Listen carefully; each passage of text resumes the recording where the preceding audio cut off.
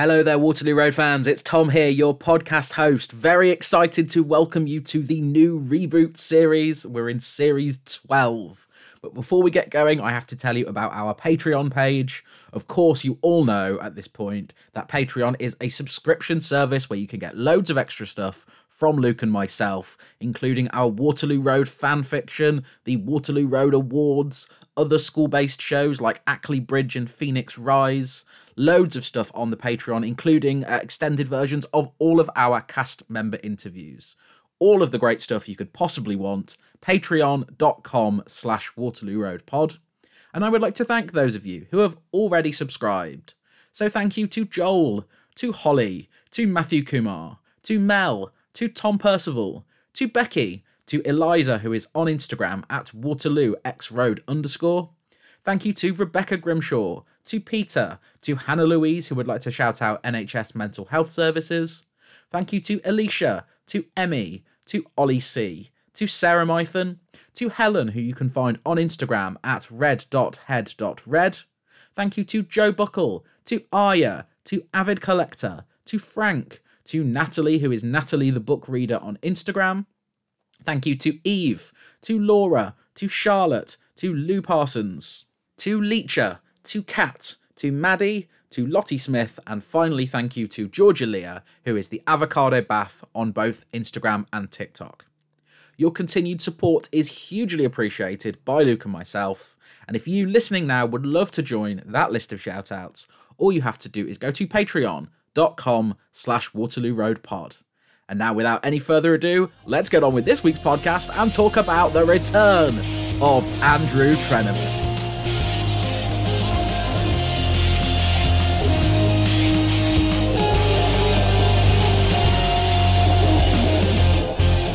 Hello and welcome to another episode of Everything from Nothing, the Waterloo Road podcast. We are back because Waterloo Road is back. It is season. I've done it now. Oh no, I'm out of practice. Oh, that's series 12. With Kim and Andrew back on our screens, we might as well do a throwback to series 1. yeah, that's true. Banter. Do you realize how long it's been, right? Because people don't know our Zoom ID, so I can tell them this. The password for our Zoom ID, by the way, Tom's in Coventry getting a haircut, so we're back to the COVID ways of doing things. I've already done it. Do you like it? Not worth driving that far for. And yeah, the password for our Zoom ID, which I totally forgotten, is tally ho. It is. I can't, and then someone during the week when the show was on tweeted us tally ho, and I cannot for the life of me remember what that is in reference to. I have a feeling it was us describing what Andrew Treneman's O face would be, but I think he actually said it at one point. I think you might have done. And then we extrapolated it into a sexual context. Oh yeah. Oh, I love it when you put dirty talk on the podcast. Yeah. And then he lay me down and he extrapolated it into a dirty context. Yeah. Really angling hard for the episode title there. Yeah.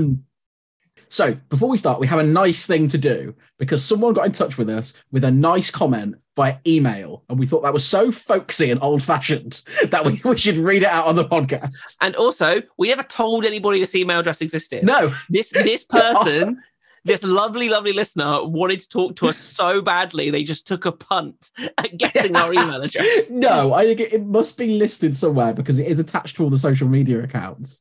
I'd forgotten I even had it. I made it literally just so we had something to put as the Twitter email. Okay. But yes, so we had an email from a lovely listener called Lucy, and I won't reveal Lucy's surname, but it's quite Scottish.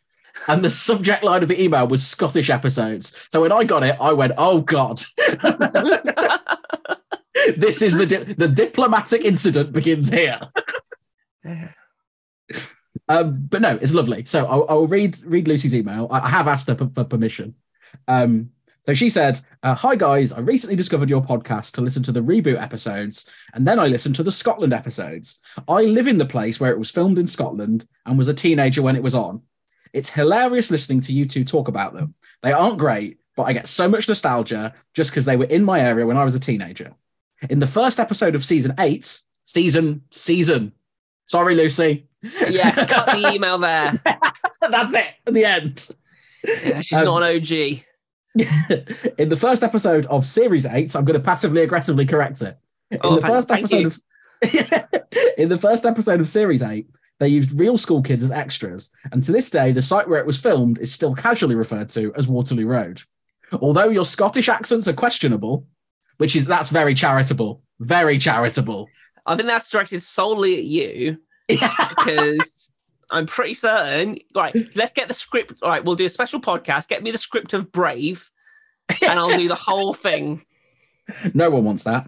To this day, the site where it was filmed is still casually referred to as Waterloo Road. Although your Scottish accents are questionable, it's lovely hearing you talk about my hometown and one of the big legacies from it. Thank you for helping me get through my dissertation. So that was a genuinely lovely email. And thank you very much, because we don't get tons and tons of nice emails. I think that is the first email that has ever come to that address. So thank you. Yeah. Why don't you read the email out and people can send us emails and we'll do this every time? Yes, absolutely. Something we should have done 130 episodes ago. This is like when I made the Spotify playlist and didn't tell anyone about it. Yeah. I was just adding songs to this playlist and play out songs.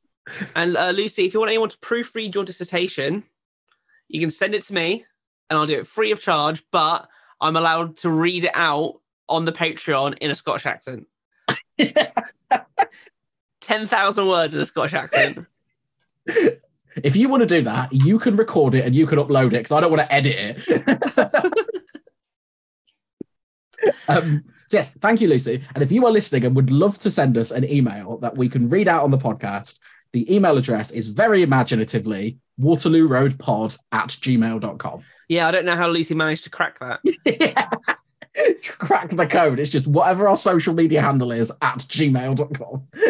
Yeah, so send in comments, send in questions. We've done a mailbag episode once. We'll do mailbags again if you want to do. Yeah, if we get a few questions piled up, we'll do a mailbag one. Yeah. Okay, let's move on swiftly to talking about Series 12, Episode 1 of Waterloo Road. Are we excited to have the reboot series back? Because we've sat through a lot of rubbish of the old show since we last talked about the new one. Yes, although I do have no idea who any of these people are anymore. Oh, come on. It wasn't that long ago. I know, like TikTok, everything. It's broken my brain. We watched these episodes of the previous series in January. It was 4 months. Mm-hmm. Yeah, that's it. I've been reading a book series, and I read a couple of books in between book 1 and book 2. And in the start of book 2, they did a kind of a soft recap of everything that happened in the first one, and I was so thankful. I've never been so thankful. And that must have been 2 weeks ago. Well, they do that. Waterloo Road did that for this series. There's like a previously on that goes through the greatest hits of the last series. It was doing a lot of heavy lifting. It didn't. Other than Danny and Kim, it didn't really say out any of their names. So that's where I was struggling. So in my notes, I've got Kai ? So if you say any, you have to hope that I get to the names before you do. Oh, yeah. So the episode begins with a song called Blue Lights by Georgia Smith, because there's police cars in the scene. Yeah, it's one for the prison gates. Yes, absolutely. Naughty step. Definitely. Bit of Katie Thistleton on the radio. Love that. As a big BBC Radio 1 devotee. Yeah, you see, I'm not, so I have no idea who that is. No, if it's not country music, you don't listen to it, do you? So we have Joe and Mike. Joe, of course, was the other deputy head who we got very little of last series. It looks like he is going to be far more vocal this time around. Yeah. At this point, I'm prepared to think if he has an affair with Kim, that would be a very shocking twist. It would. That would be a twist. Definitely. No Jamie Glover in the opening credits. We riot. But that's because the episode is edited and framed as if we don't know he's coming back. Yeah, even though they put it in the trailer. Am I allowed to do my Captain America Civil War rant? That when they put Spider-Man in the trailer. Or that it would have. I tell you what, it would have been a heck of a moment, wouldn't it, if he just walked in and we didn't know.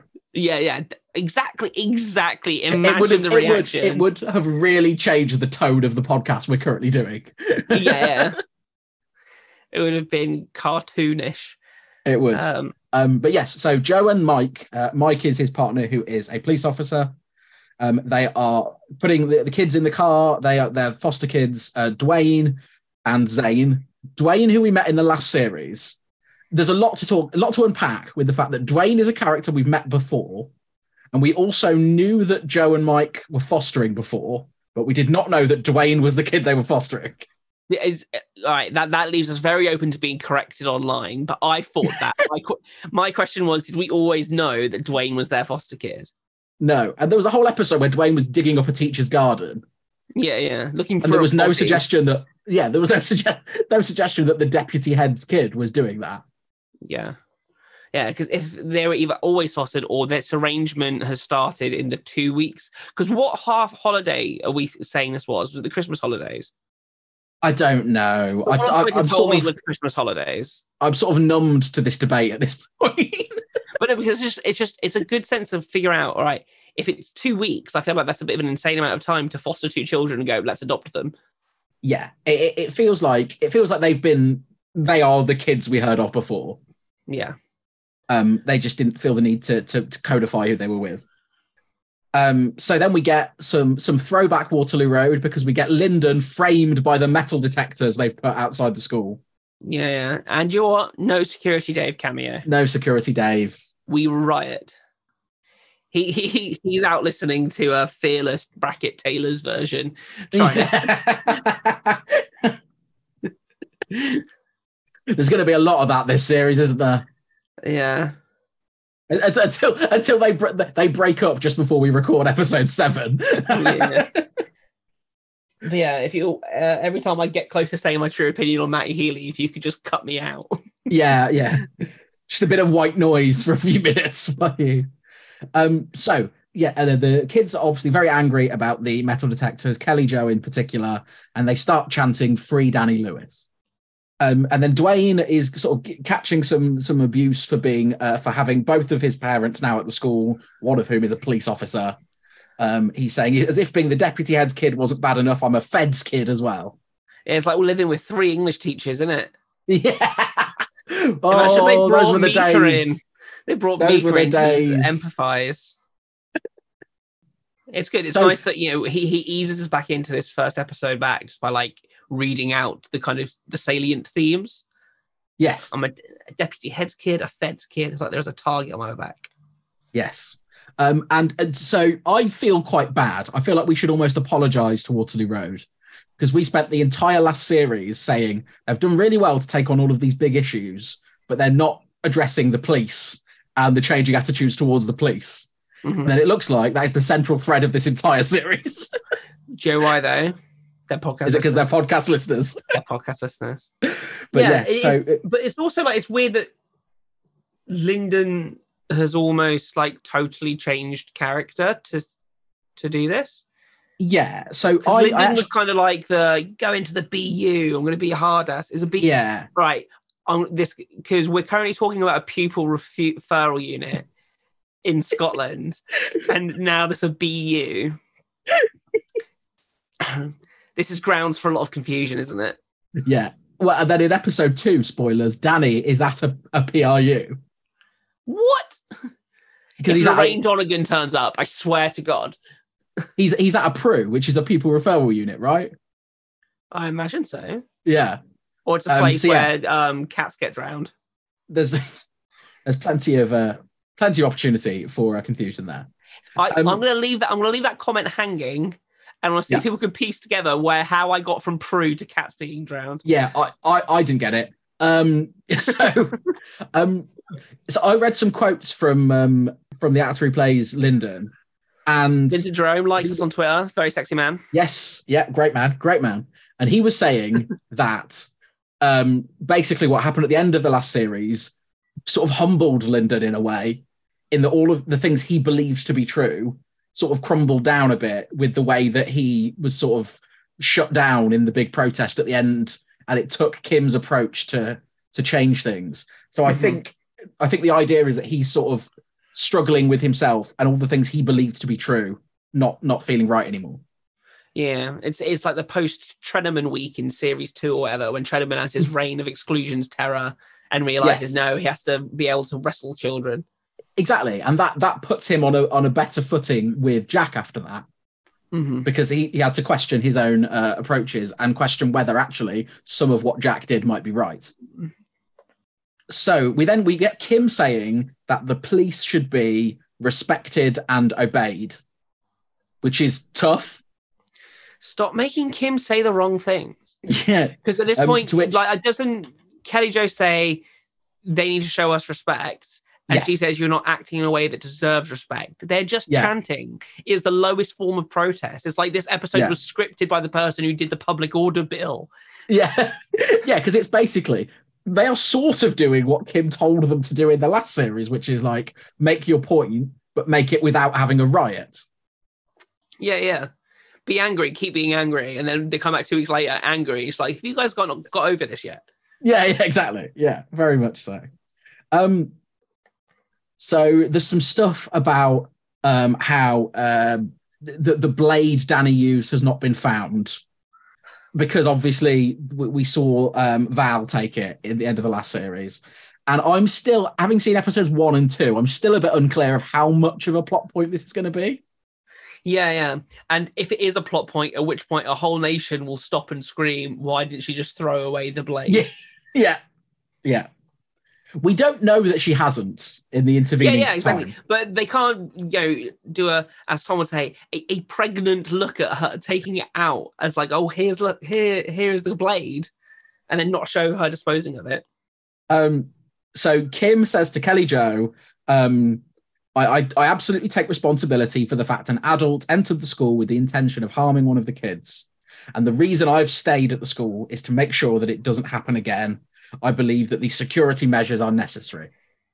And then there's a really nice line where Kim says, the police are on your side. And Kelly Jo just says, believe that, miss, and you'll believe anything. Which I feel is a very explicit way of setting that out. And I didn't think the show would go as far as that.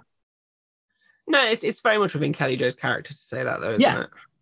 Absolutely. No, it completely stacks up with Kelly Jo, but it's a topic that we believed that the show was deliberately avoiding in the last series. Yeah. And for them, within 5 minutes of the start of the first episode, to be addressing it pretty much head on. Because they're podcast listeners. So Mike has done the good old-fashioned thing, as Eddie Lawson would say, and he's going to resolve all of these issues with a kickabout. Yeah. Adults trained police officers playing football with children. I mean, that's why they mix the teams, right? Because otherwise... I know, but still... 5-a-side team of 40-year-olds physically imposing men against some teenagers. So then we get Danny talking to a solicitor, Danny and Val with the solicitor, and the solicitor's saying, basically, because the knife's not there, they can't charge you for possession of a weapon, and they can't prove the various things they can't prove. And so, you could, if you just say you can't remember things, you could walk free. Yeah. At this point, I was really hoping that Val would say, why don't we both say we did it? So we both get off. Yeah. And we find out that Vinny has recently come out of hospital, and basically a lot hangs on what he chooses to tell the police. Yeah. Again, I keep going back to this. Vinny was about to kill Danny, and no one really cares about that when making these decisions. No. Yeah. No. I guess we don't have self-defense laws in this country, but still, just the basic logic of I was a panicking child. Yeah. Danny has been well and truly flick-mellowed in prison, by the way. Yeah. He's been on bail, right? He hasn't been in prison. Yeah, but he was locked in. They did the whole locking the door on him in the last thing. But that's like with oh my God, I've just forgotten the name of the head teacher at the moment. Michael Barron. Yes, that's like with Michael, where they had the one shot where they showed him in the cells, and then obviously he's out on bail the next time we see him. Oh, it's a sad point where you're getting character names and having to correct me. Yeah, I don't even know who Danny is. So we have Lyndon then, which I quite like, saying, for some of these kids that uniform doesn't stand for security. they're really hammering the point home, and I like that. I just find it weird that Lyndon was saying it, because Lyndon was just like the atypical Waterloo Road brutalizer in the last series, and now he's like, oh, they won't like this. Now he's walking around with ACAB written on his t-shirt. Yeah. So, and then what they do is they do the Waterloo Road shift, where they immediately move from doing a serious debate to talking about their own personal issues. Mm-hmm. Love it. Which is, always a classic. Always a classic. We find out that Erica from the LEA is sending a representative from an organisation called something like Knife Crimes Against Youth or something. And at this point, we just say... That's not it. That's not the organisation. Just a group of knife crimes hanging around going, there's too many kids doing antisocial things in my town. Look, I didn't write the name of the organisation because that's not important. The important thing is Andrew bloody Treneman. I was too giddy to write the name of the organisation. So Kai had said to Samia that there's this mystery man who he's been sort of ignoring the calls of all summer. And Samia says, why don't you write the guy a letter? And so that's what he does. And then he sort of hides it in Preston's coat while they're getting ready for this charity football match. So we meet the new lad, who is Miles, and he's chatting to Noel about football, and he's doing the thing about, I've been in the United Academy since I was 7. Yeah, he's been in the United Academy for 10 years, and he says they weren't playing him in his best position. In his best position, yeah. What's the most insane New Kids lie that you heard when you were at school? Yeah, I don't remember any of the New Kids coming in with outlandish stories. You've got the classic Ron Weasley story, which I think you've done on the podcast before. Yeah. And that kid was an extra in Waterloo Road. Yes. Yeah, back in the series. There was a kid who joined in year 8, and he went big on day 1. He was telling people that he'd shagged before. That feels like a classic. Yeah. I think it was from Nottingham, so obviously he was very exotic to us people in Cornwall. And I was like, everyone in their nans is shagging up there.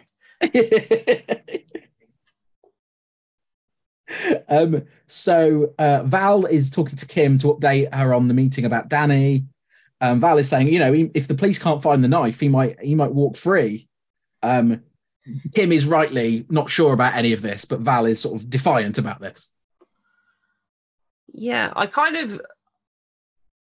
really do have to give myself into the journey on this episode to try and see where Kim's coming from. But I still don't feel like him taking very public accountability for, yes, he carried a knife, he shouldn't have done that. But that's how we ended the last series, was me saying I'm not pro knife crime, but that old man was about to kill him. Yeah, I think so, yeah. Yeah. Kim memory holes that part of the story. Yeah. So yeah, I'm not entirely certain putting a kid on the hook for a crime of self-defense for the rest of his life is the kind of Hail Mary that Kim thinks it is. No, I don't think they've made clear enough the conflicted feelings that Kim has. There was some stuff at the very end of the last series where they sort of did, I think, quite a nice job of it, of saying, she stuck her neck out for him, basically. Yeah. And in the, because they did it, I tell you what, they did it with the protesting stuff, where Kim was like, I'm sort of torn between the fact I agree with you and I think you should have a right to free expression, but also because of the role I'm in as a head teacher of a school, I can't, advocate revolution. Which is why they're part of the problem. Yeah, and maybe that's something that they can tease out. But I think that's the central dilemma at the heart of Kim as a character. And I think there's definitely room to explore it more. And certainly it seems that perhaps with the return of Treneman, that's something they can examine a bit more, because Kim has a sounding board now in a way that she maybe didn't before, because her and Lyndon were more antagonistic, even when they were, breaking office furniture. Yeah, they were breaking office furniture. Yeah. There was no cuddling done that day. No, there was not.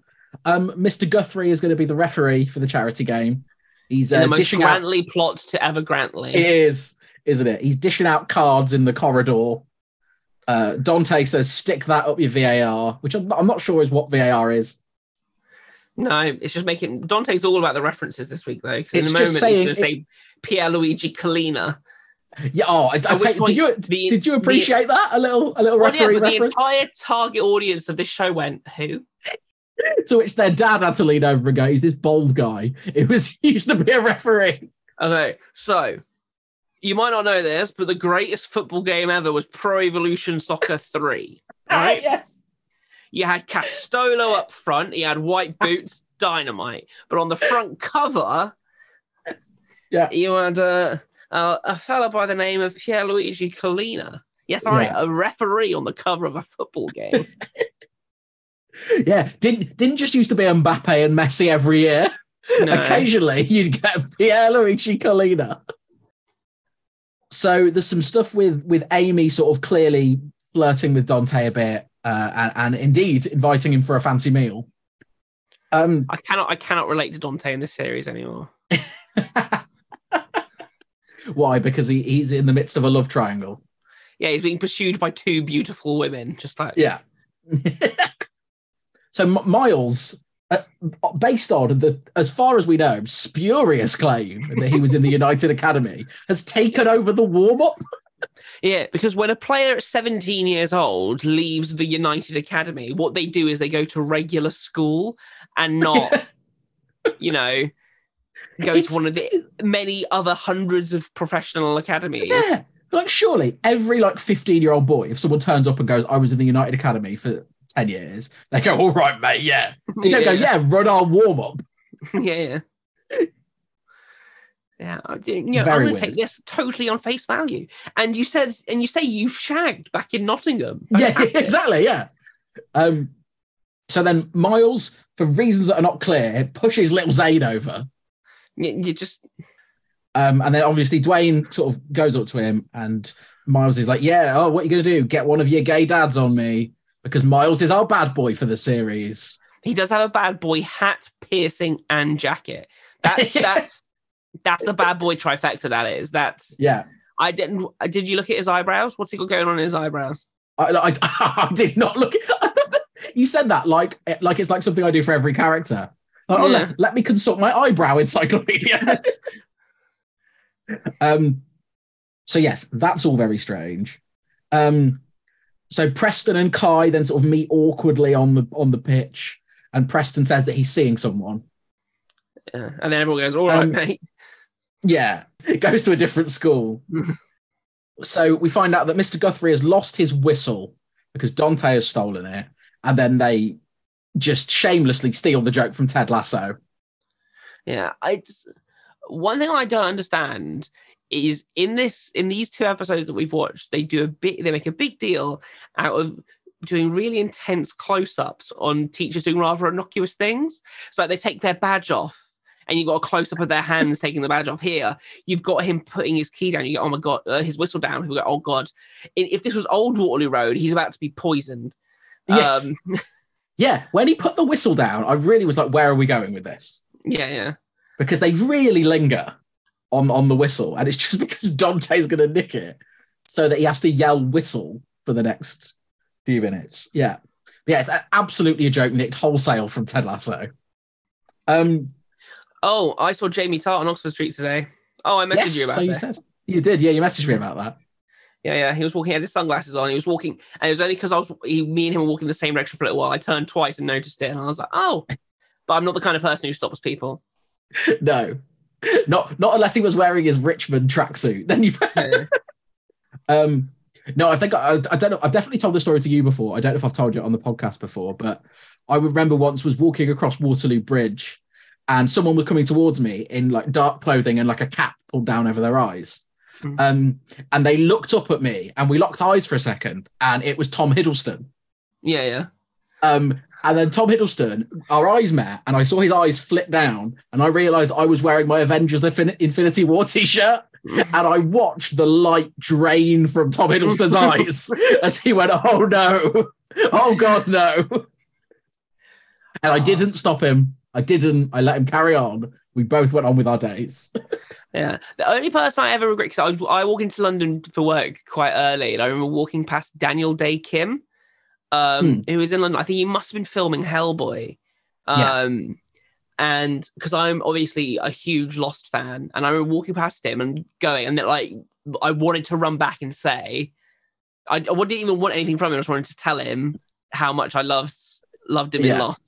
But I didn't do that. So they've mixed the teams up between the police and the pupils. Mr. Guthrie immediately sends Preston off because he's making fun of the fact he doesn't have a whistle. Yeah, nice charity football match. At no point does the police officer who ran this charity football match to ingratiate people, win hearts and minds, have a good spirit of fun, does this police officer ever step in on the referee clearly trying to play main character? Yeah, just giving out cards to absolutely everyone. But the reason for it is for a comedy montage.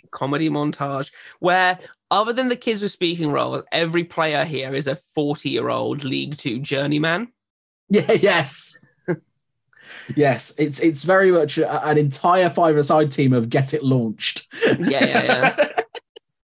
So we meet Sammy as dad, Mr. Chowdhury. He's at the match. He is one of the governors.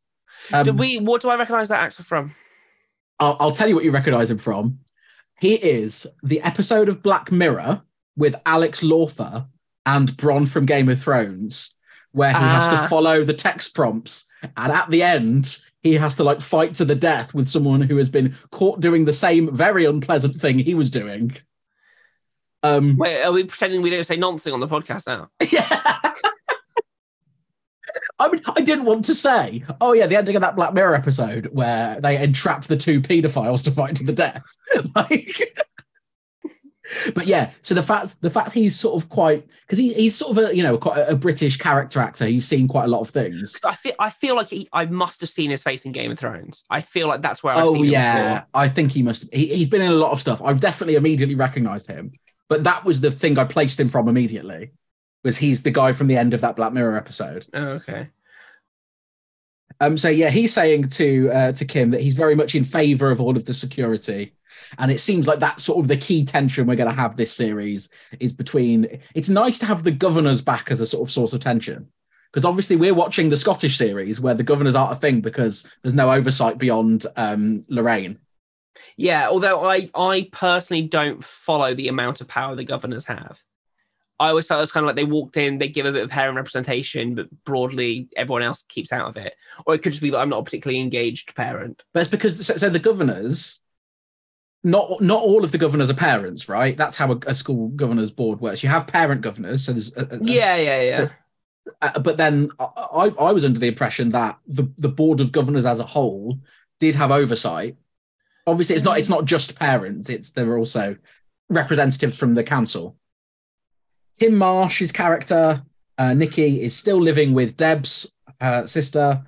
There's a bit where Dante offers her his shed, bizarrely. Yeah, I think that thing's him being charming. Yeah, when he says oh yeah, if you need a place to stay, he knows what he's doing. He knows what he's putting out into the world there. He does. And Tonya notices the frisson. I'm going to say frisson. Why not? The frisson between them. I did. I got in bold frisson alert between Dante and Nikki. Yes. Yeah, absolutely. So Kai gets himself deliberately sent off because he wants to go and intercept Preston. So before he reads the letter, but he handled the ball from his own team. He wasn't stopping a goal scoring opportunity. He was stopping a goal scoring opportunity for himself, not for others. But he did deliberately handle the ball, so the referee had to send him off, especially such a card happy referee. Okay, right. Okay, so they didn't even send him to look at the screen. But if I deliberately handle the ball to stop my teammate from scoring in the opponent's goal, how is that a red card offence? Because I'm not giving myself an advantage. Yeah, but it's still a deliberate handball, which is still a red card offence, right? But not if I'm not giving myself an advantage. And also, he's a very card happy referee. Yeah. So, when Kai gets to the changing rooms, it turns out Preston has already read the letter, And they have quite like a little sort of heart to heart and a discussion about things. And Kai says he's been really struggling because he gave Danny the knife, and so he's had real feelings of guilt about it, as well as feelings that something could come back on him legally if the knife is found. Danny's facing prison and an uncertain future, and Kai's like, but why not let's make this about me? No, I can see what Kai is doing, because he's just worried because he's partly feeling guilty because his actions have led to Danny being in this situation. But also he's worried about himself. We'd all be worried about ourselves in that situation. No, I wouldn't.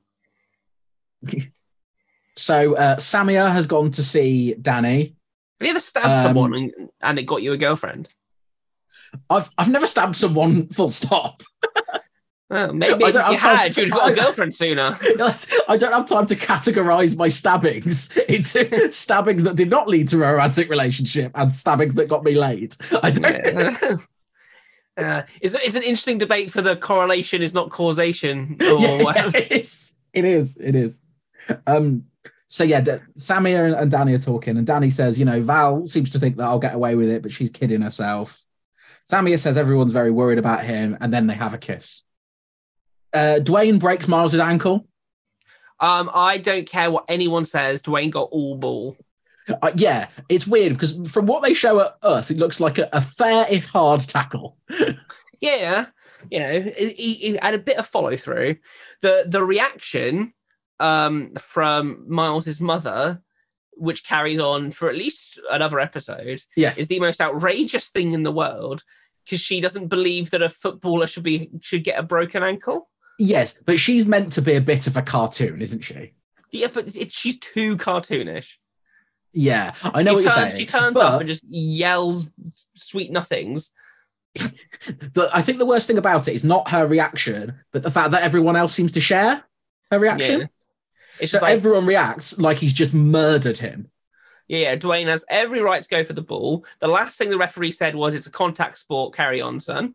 Yeah, absolutely. And he got all ball. We've all played football at that level. Injuries do even happen at that level. Like I remember, I saw a kid. I was in a game where a guy broke his wrist really badly. Like these things happen. Yeah, it's a contact sport. Yeah. So yeah, no, the reaction is absurd. So there's some more between Preston and Kai. Preston says he's still angry at himself for sort of standing Kai up at the end of the series before. And then Did he Kai use the says, phrase "end of the series"? No, he didn't. No, I can't believe I didn't turn up at the end of the last series, Kai. Yeah, but Kai then uses the phrase "locking lips," which I don't think anyone has ever said outside of a Sun headline. No, a lip locker. Yeah, he's like, "Oh, you were still upset about locking lips with me." No one's ever said that. Do you know why? Because they're podcast listeners and they know I don't like the word snog. Yeah, maybe that's it. You have to find another word for it. Yeah. Preston admits that he lied about seeing someone else, and then they're about to kiss, and then everyone starts coming in, and so they don't.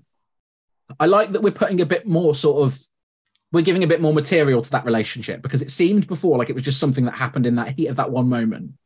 Yeah. But it's clear. But and then when it happened on the show, and their official Twitter account was putting loads of we ship them, we're obsessed, whatever. Us being like, it's a bit weird. But they obviously knew this was coming.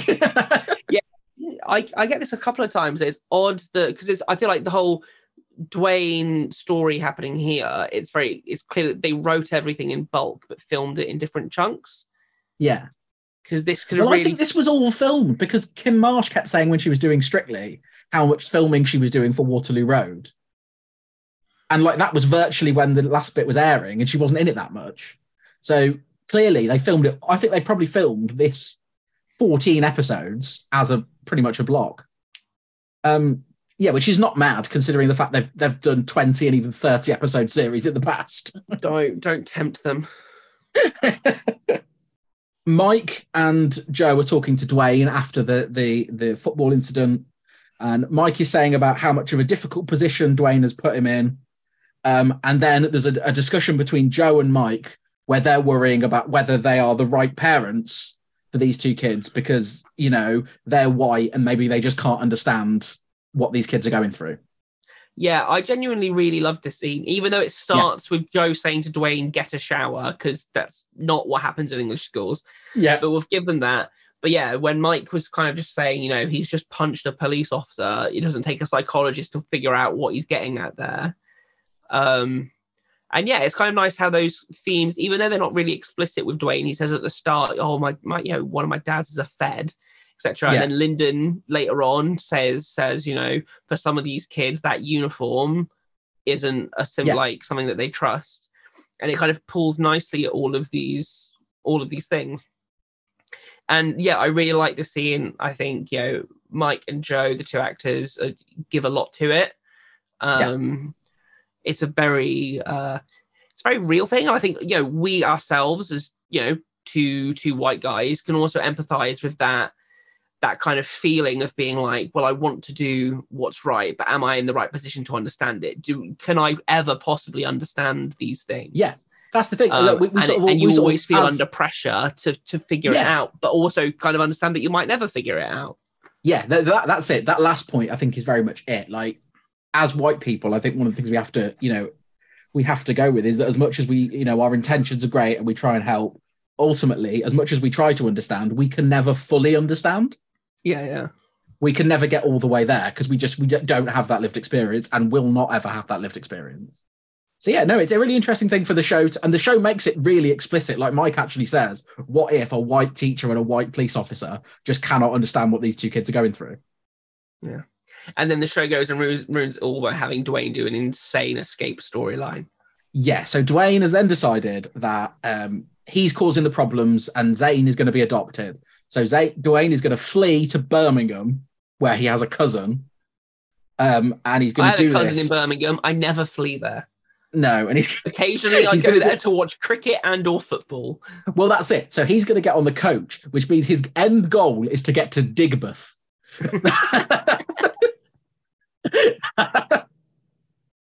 So Joe is saying that he doesn't want to give up, even though they can't fully understand, which is really good. I think this stuff's really nice, and I'm glad that Joe and Mike are getting more to do because they got very little last series. Very interesting. Next to all of the good Kevin Hunting stuff we've been watching in series. Yeah, such a different portrayal of foster care and adoption and things like that. So Val has noticed that Sammy is not in school. Gets home to find clothes strewn across the stairs. And what follows is 5 minutes of just pure how many sex jokes can this show do? Can we try it and work out the logistics of scattering clothes on the stairs? Because it's so high risk. Yeah. The idea that you're stumbling up the stairs, taking your clothes off, it's like, it would be, give yourself 5 seconds to pause, maybe take your socks off, give it a good old thing. Yeah. That's it. And then just scuttle up the stairs on your hands and knees if need be, but you'll be up there in 3 seconds. You're fine. But the idea of, the heat of passion means you can't let go of one another and you're throwing clothes up the stairs. I'm surprised I didn't find a body there. Yeah, so Val's like, oh, there's no GCSE in that, Samia Chowdhury. And then she says to Danny, you zip it. And he goes, it's a bit late for that. It's like, wah, wah. I know, because at one point she says in the future, and Val says in the future, not in 9 months. Yeah, she says, you're still going to be grounded when you have kids of your own, which I hope isn't 9 months from now. But Danny's smirk. So, Dwayne gets to the coach station, realizes he can't pay for it, and he gets into the luggage compartment of the coach. Tonya then FaceTimes him to try and get him to come back to school, and he's talking about how he doesn't have a drink and he's getting really hot in the luggage compartment. Yeah. I don't feel like he should go back to that school purely because they educated him to think this was a good idea. Yeah. Well, none of the luggage I've ever put in these compartments has died. There's some brief stuff about Samia's dad not wanting her seeing Danny, and then she's saying about the police. I know what they're like, and I'm not the only one. They're really, really laying this on. And then we're in the office, and Wendy brings in the guy from the knife crime organization, and it's Andrew flipping Treneman.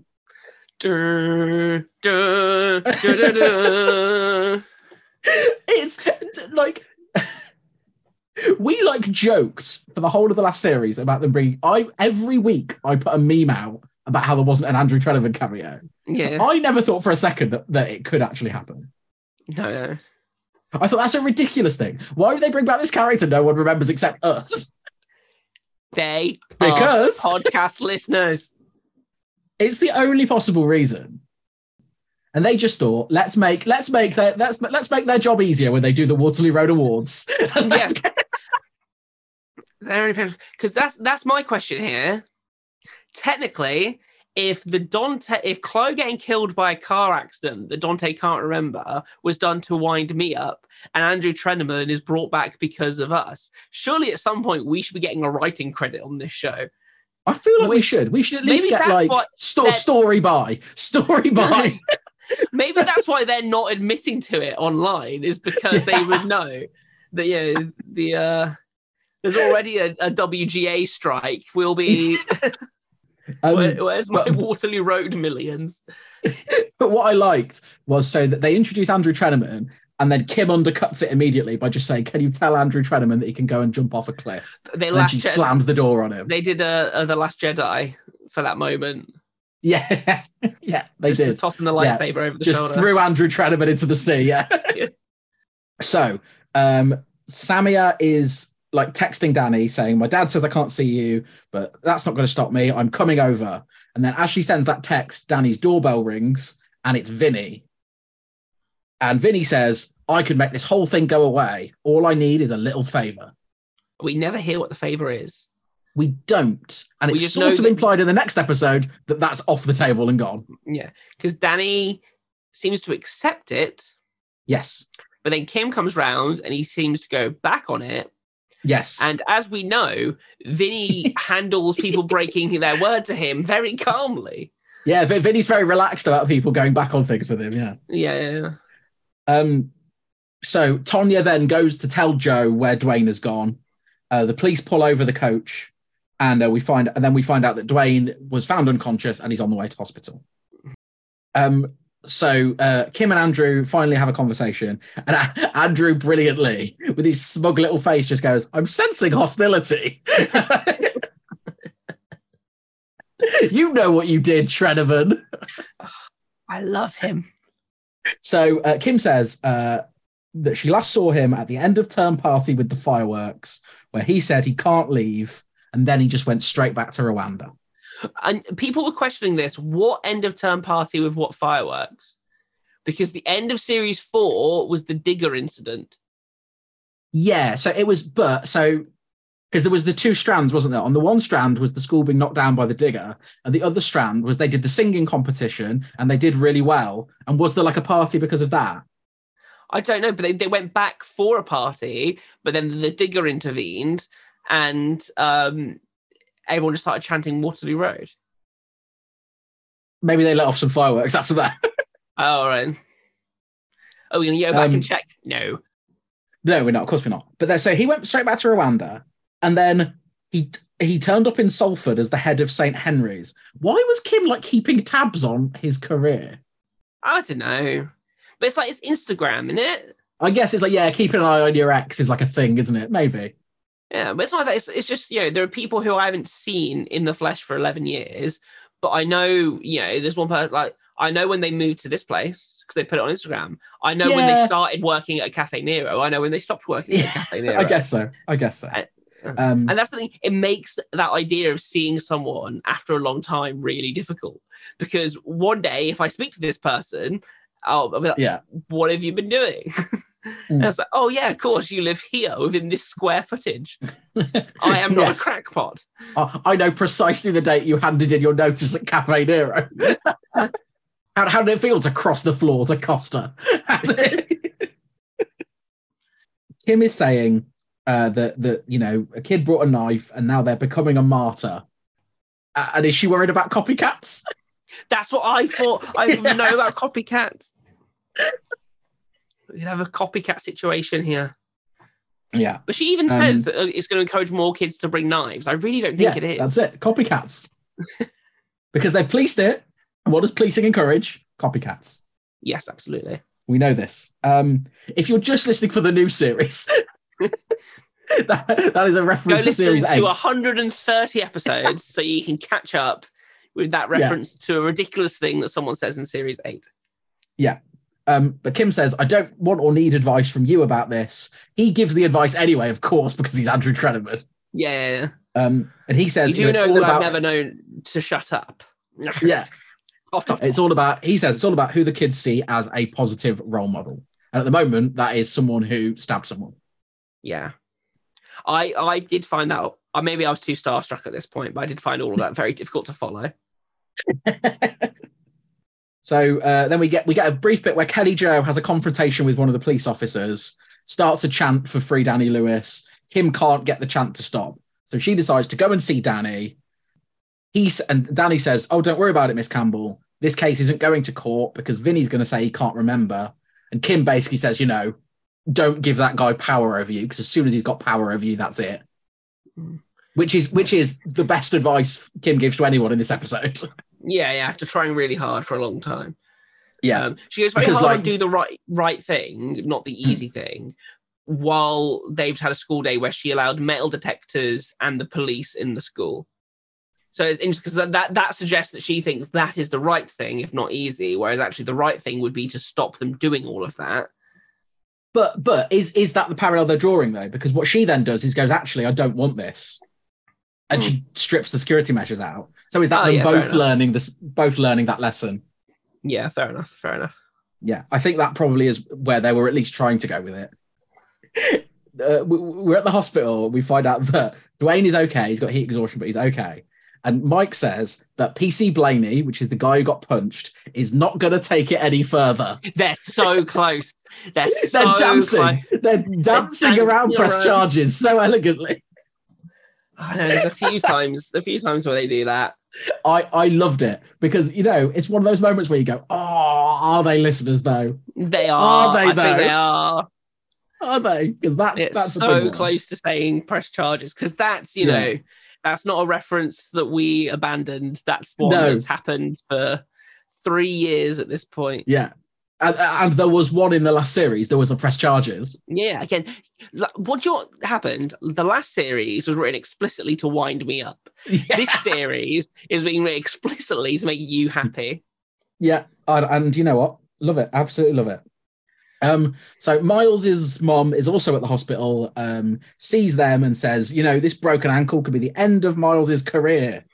Lots of footballers get a broken ankle and never play again. Yeah. She wants Dwayne charged with assaults and she's going to sue the school, but Mike sort of speaks up for him. I reckon a more damaging thing for his career is being taken out of the Manchester United Academy to go to a school in Stockport. Yeah, I think so. So then Joe and Mike talk to the kids about the prospect of adoption and they have a nice family hug. And then Danny Lewis, does his Johnny Depp and Amber Heard apologising for taking dogs to Australia video. Yeah, so he does a video saying he was stupid, he messed everything up. He says, I'm not a hero, I'm an idiot. I threw my life away in a second. I can't pretend that I didn't do it. I'm going to admit it to the police. Don't fight for me. Don't be like me. Again, it was very Barney Gumble. Don't cry for me. I'm already dead. Val is not very happy about this, challenges Kim about it, says, right not to be happy about it. He was about to get away with it scot-free, and Kim thinks the best idea for Danny is to spend his lifetime on the criminal justice system. When she says all of the time, don't, Yeah, but so they made very clear in the solicitor meeting that Val was basically pushing Danny into this direction to sleazy lawyer their way out of it. Whereas Danny was quite keen to just say what happened because in his view and in our view, he's not actually done anything wrong. He was defending himself against an adult man who was trying to, if not kill him, then seriously hurt him. Yeah. So Kim is then saying, the kids might, Mike has got a good connection with some of the kids. The rest might learn to trust him if we don't have the uniform and if we don't have the metal detectors. And Lyndon says, I agree. I'm going to back you on this. So then we have Andrew Treneman waiting outside the school. Oh, I yearn. You imagine just leaving work one day and there's Andrew Treneman. All my notes of repeating, ask her out for Italian food, ask her out for Italian food. And so he apologizes for like just turning up and springing it on her. And he says, I was hoping we could at least be friends. And she says, I'm going to let you help the school, but I don't want anything more from you, friendship, relationships, whatever. It's too late. And that is where the episode ends. Listener, it wasn't too late. It's never too late. It's never too late. Never too late for Italian food. Oh, is that what the kids are calling it these days? I still think, I don't know if I've said this on the podcast. I definitely said this when I was talking to someone the other day. And I've only seen the first 2 episodes. I think this series, we are going to get at least one scene with the full trinity, with Jack, Andrew, Kim. No, really? Batman versus Superman, Dawn of Justice. Oh, and we do that. That will be our Multiverse of Madness quote a lot. That will be our Multiverse of Madness. Kim stands in the middle as the Wonder Woman theme plays. The electric cello. Oh, oh, got a play out song there. Yeah. What did you think of this opening episode? Yeah, it's good. It's good. Themes are interesting. A little bit of really Water Road chaos thrown in.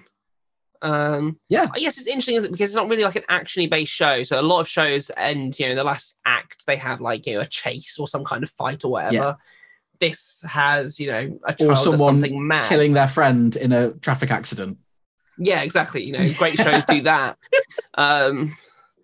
This isn't necessarily so it needs to find some way of kind of raising the tension rather considering than that episode 1 of the last series ended with the death of Chloe. This has done nothing. This felt like a very like vintage Waterloo Road type episode. Like you said, there's some themes in there that we're really interested in. There's the sort of chaotic stuff. There's a really silly Kid of the Week plot with Dwayne and the coach. Yeah. It's still a shame that we don't get a next time trailer. That's my like biggest note for the reboot series. It really messes with our format. It does, yeah. If anything, for the admin it creates for me. So that is episode 1 of the new series. Play Out song is, I think, the Georgia Smith song from the beginning. Yeah. I think they're quite famous, right? Georgia Smith? I think so. It's definitely a Radio 1 thing. Yeah, exactly. We've established that I don't know about Radio 1, but I recognised that name. Good. So I'm going to say famous enough. Don't you